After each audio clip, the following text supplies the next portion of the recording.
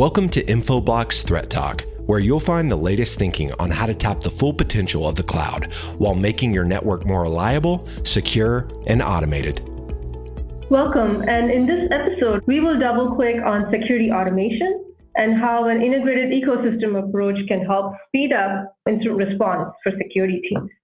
My name is Kripa Srivatsan, Director of Product Marketing for Security at Infoblox, and I have with me Craig Sanderson, VP of Security Product Management at Infoblox. And in case you've not listened to our other podcast, we did one recently on using DNS or domain name system as a foundational security architecture for automated early detection of malicious activity. And I would highly recommend listening to that podcast as well. So let's get to it. Organizations have reached a point where they're really wary of putting in yet another security tool in the network, which is going to create more alerts, more cycles to manage. They just want the stuff that they already have to work better and help them do their jobs with minimum overhead, right? And there is a global cybersecurity skills shortage. I think one of the numbers I saw was 2.93 million cybersecurity jobs unfilled globally. There are not that many people with the needed skills, right? And these short-staffed security teams are still having to deal with 500, if not 1,000 alerts a day. They're still managing 30-plus security tools in their organization. It's humanly impossible to do that. And they probably effectively are able to address 10 to 15 alerts a day. And bear in mind, many of these alerts may not even be worth following up on, but they don't know that because they don't have the context of whether it's an important security threat or it's just something that's noise, right? And so the best way to help these security teams, who all they want is to reduce the time it takes to respond to incidents, right? That's what the CISO wants. That's what everybody wants. And the best way to do that is through automation. So Craig, can you kick us off and talk about how an ecosystem approach, especially connecting the silos of security and networking tools, how can that automatic sharing of information help address some of these challenges? Yeah, no, I think it's probably the biggest challenge that we see in the industry right now. You've seen the industry has shifted from an attempt to try and prevent threats and trying to build a wall around your applications, your data, and your users. I mean, that just doesn't work in the current economy, and it's certainly going to happen when digital transformation really kicks off. And so really the key for a lot of these organizations, as they shift from trying to prevent stuff to detection and response, then the key assets they really need to try and make sense of what is going on with this avalanche of events they're getting from all the tools they've already bought. And those tools are clearly, for the vast majority of cases, have not been very well integrated. So you're getting all these disaggregated sets of events from different tools, and some poor analyst, the analyst you can't even afford to hire or you can't even locate, whenever you do, they still struggle to be able to correlate between these different security events. And one of the key parts to it is not just about the security events themselves, it's also about the network context. It's about understanding what device is under investigation or is exhibiting an indication of compromise. So in your attempt to respond, how do you prioritize? If you can't get through all the events, how do you make sure you get through the right number of events to prioritize the right ones? I talked to one CISO in particular. They're in the financial services industry, and I asked them what percentage of events you actually get through, and he said, well, 8%. I said, right, it's the right 8%, right? And he said, we like to think so. And when you kind of break it down, the challenge for them is really understanding not just the security context, but the network context, and then having a system that can allow the different disparate security tools and platforms you've got to really work together. And so one of the things that has been pretty clear is there is a need with that network context to share data that is in a platform that's normally owned by a network guy, getting that shared to the security team so that they're not trying to do their job with essentially one arm tied behind their back. And they're probably one of the best examples that we've got is, just take vulnerability scanning. I talked to one customer, and they're in a regulated industry. They have to do vulnerability scanning as part of their security controls. And I asked them, how's that working out for you? He said, well, my problem is we're trying to scan what we think is 60% of our network. We often scan the same device 3 times and don't realize it. And just the whole process of having a vulnerability scanner kind of blindly wandering around the network, trying to work out what is either on or off the network. Well, that can be fundamentally improved just by sharing the network context that, for example, the DHCP server would have. So I never get into the office at 10 a.m. on a Monday morning, so if your Infoblox's security team and you try to scan my device at 10 a.m., I'm just not going to be here. So according to Infoblox, my device and I don't exist. Well, the better way of doing it is when I do rock up to the office at, say, 10:30, then when I connect to the Wi-Fi network, what's going to happen? I'm going to get an IP address. So having the ability to automatically tell the vulnerability scanner new devices on the network, and there's the additional context that thing has. I mean, based on the DHCP fingerprint, it knows that I use a MacBook of this certain version. So not only can I tell the vulnerability scanner this device exists, I can also say, well, don't bother scanning it like it's a Windows PC, because it's not. It's a MacBook. So we can not only make the vulnerability scanners more effective, more dynamic, but also more efficient as well. Mm-hmm. And it's such a simple integration, and yet it is incredibly powerful because you've now taken that network context and automatically applied it to this other security tool. And there's also this notion of a scan gap when you talk about vulnerability scanners, right? Many companies probably have it set up to scan the network maybe once a week, maybe once in 2 weeks, right? It depends.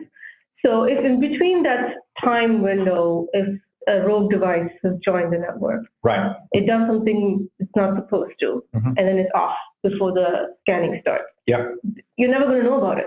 That's right. Yeah. I mean, again, if you combine both the network context with the security context, this is why we're seeing more organizations taking threat intelligence and putting it on a DNS server. So when a client tries to go to a malicious domain or if it's some form of indication of compromise, the nice thing is we can send a notification to one of the vulnerability scanners and they can then scan that device. So what that means is the old way of doing it was I could send a security event from my DNS platform or my next generation firewall.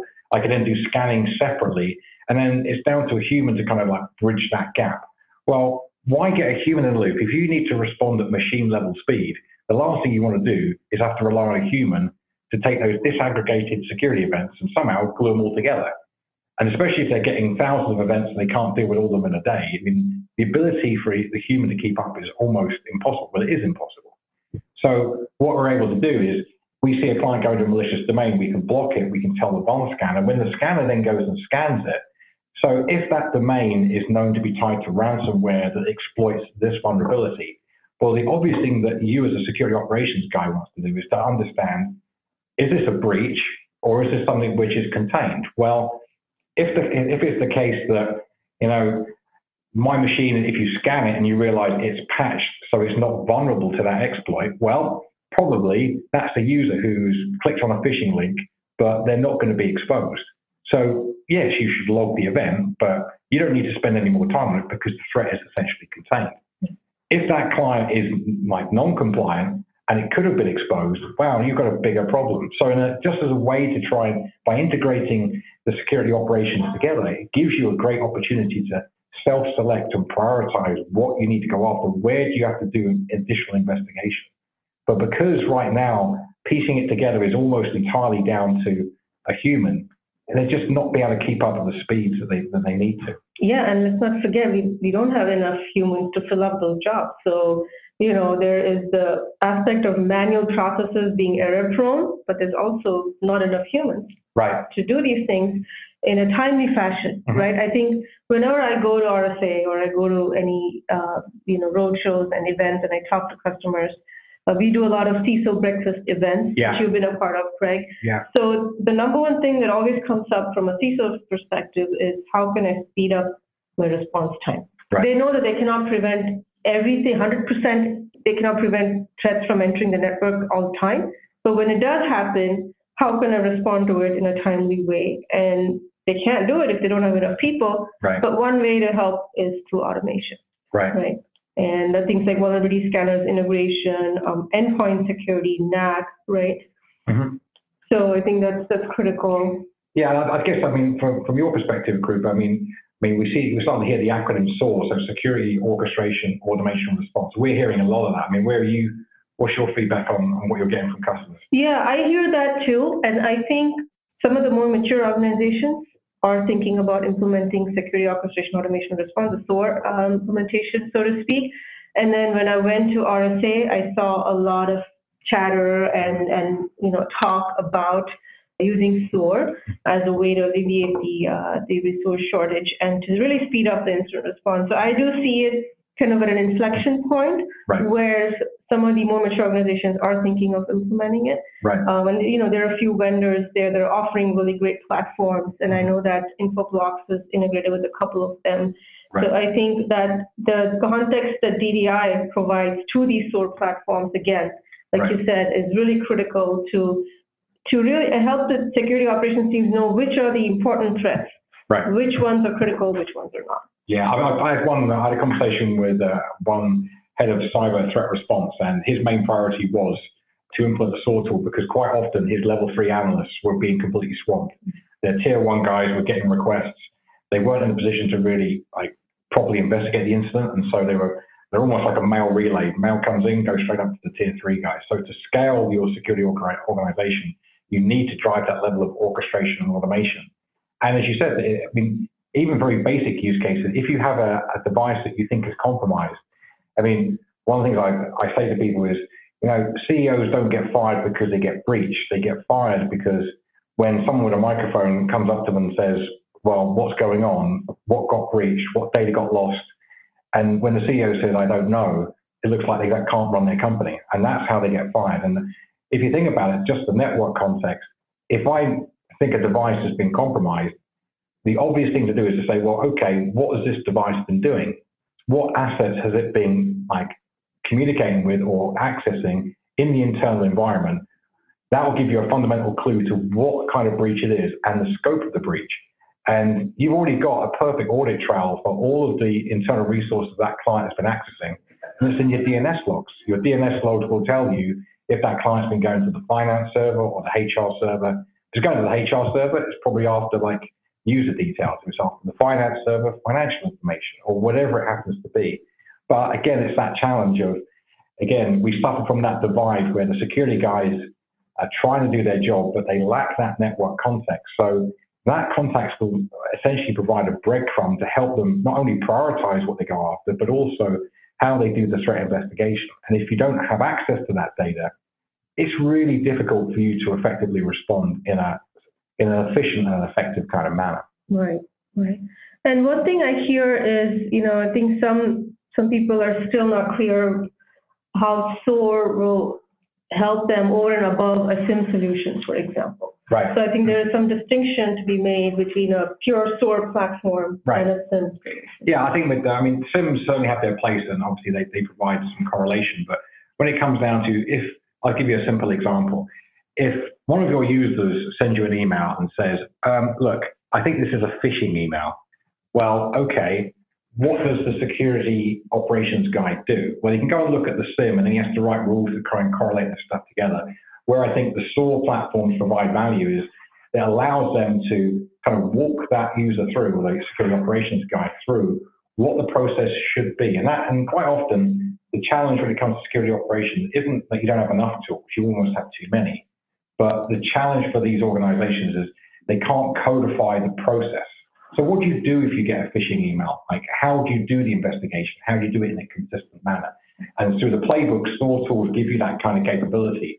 But those SOAR tools themselves, they can give you the playbook, but unless they can easily access data that allow the operations guy to kind of step through the process, if they can't access that key set of data, again, they're still not going to be effective. So I think SOAR tools certainly help when it comes to operationalizing security, and you can still use your SIEM, it still has certain value, but allowing those operations staff, that limited staff you've got, to be efficient and effective, that's where SOAR really comes into its own. But again, it doesn't work unless you've got the data to allow those SOAR tools to run through their playbook.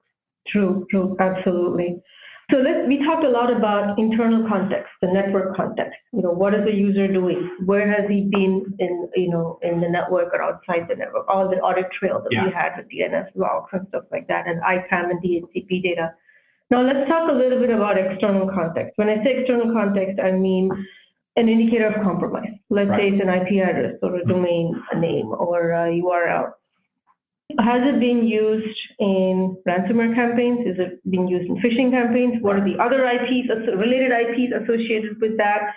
So all that falls under this category of threat investigation, right? So generally, and you and I were talking about this recently, generally what threat analysts do to investigate a particular indicator of compromise, so to speak, is they go to different places on the internet. Like you said, virus total, malware analysis, domain tools, right? Mm-hmm. And they try to piece all this information about that indicator manually, copy paste stuff from different locations, and then they try to map out the campaign. Right? Ransomware, phishing, whatever it is. And they map out all the IPs associated with that so they can start blocking everything to the whole list of IPs and domains and URLs. Mm-hmm. So there's an automation play to be had here, right? Yeah. Instead of doing all these things manually, if there is a tool like Infoblox provides, right, automated threat investigation tool that can aggregate all this information from the 10, 15 different sources on the internet, provided in one UI, in one platform. I've actually heard from our customer, which you mentioned earlier this week, is that we were able to make threat analysts 3 times more effective with providing a tool like that. Yeah, it might sound a little bit mundane, but quite often when you're dealing with security operations guys, they spend so much time cutting and pasting different sets of threat intelligence context to build up that view of the threat they're dealing with. Then the security operations manager I was talking to said, well, most of my very expensive threat analysts spend a lot of time cutting and pasting from multiple websites. And so their estimate was it only took them about an hour to gather all the data, understand and evaluate the threat or the incident, and then process it through the system, of which 40 minutes of that was gathering data. So you're not going to pay a guy a load of money to spend most of his time cutting and pasting. That's not what it's there for. So the tool that we use, Dossier, is something which our analysts used to use. It's a way to make sure you can gather all the context in an efficient manner. So you're not spending time cutting and pasting from different sites. It's all presented in one form. And that allows the threat analyst to start to do the pivot farming and mining that you need to do when you're doing the threat investigation. And as part of that, you want to be able to say, well, okay, I've got this domain. I can get access, data from domain tools that will tell me who owns it. I can then go and find out all the other domains that guy owns. I can then go and look at my DDI data, my DNS and DHCP and IPAN data to see which of my clients in my internal network could be going to any site owned by that guy. So all of the typical process that threat investigation will require really make sure the key part of it is making sure that you can get all the data in a timely manner in a format that's easy to consume. Because these guys are already going to be overloaded. They've got too many events to deal with anyway. The last thing you want is those guys going off and having to spend a lot of time cutting and pasting on different websites. Yeah. So that was a great story. And when you described that to me earlier this week, I was like, that's perfect, right? That's what we mean by security automation. Right? Absolutely. Removing the human element, removing the cost of human touch and human error. There is a cost to having humans do everything. Absolutely. Yeah. And over time, I think what we can see is there is a trend in the industry where traditionally security vendors have been absolutely lousy when it comes to sharing both network and security context with each other. And so what that means is for an organization is you have all these different silos, whether they're operations tools or even security infrastructure. And as a result, the only way you can bridge those different islands of security is really through a human. And so bearing in mind so much hacking and so much of the adversary's work is becoming automated, they're doing a great job of automation, but the enterprise defenders are not. And partly it's down to the tools and platforms that are available. And one of the things that we try and do here at Infoblox, all the guys who work for me, they know we don't build any security features unless we can integrate with these other tools. Because if we create another island of security, that then just exponentially increases the amount of effort required by the humans to operationalize it. And if we don't get a handle on this, as the industry moves towards detection and response driven by digital transformation, you really need to make sure that your operations can keep up. And I'm seeing now organizations going into a moratorium of, I'm not going to buy any more gear because I can't operate the tools I've got. One CISO I dealt with, he said to me, he goes, well, I have 30 security tools and platforms, and yet I have the skills and staff and resources to operationalize 12 of them. I've got 18 tools that are sitting there gathering dust. And it's not because those tools aren't valuable, not that they wouldn't provide insight, it's just that you just don't have the skills and the staff and the automation to actually effectively use them. Unless we change that, security is not going to get better for enterprise defenders anytime soon. Yeah, well said. So I think with that, we are ready to conclude this episode on security automation. Just as a recap, having an ecosystem approach, having automated tools to provide that data with the rest of the ecosystem and to help threat analysts do better and faster threat investigation, I think is key. And so thank you, Craig, for all your insights. Please stay tuned, and thank you for listening today. You've been listening to Infoblox Threat Talk. To ensure that you never miss an episode, subscribe to the show in your favorite podcast player. If you'd like to learn more about maintaining a secure, always-on network that enables digital transformation, visit www.infoblox.com. Thank you so much for listening. Until next time.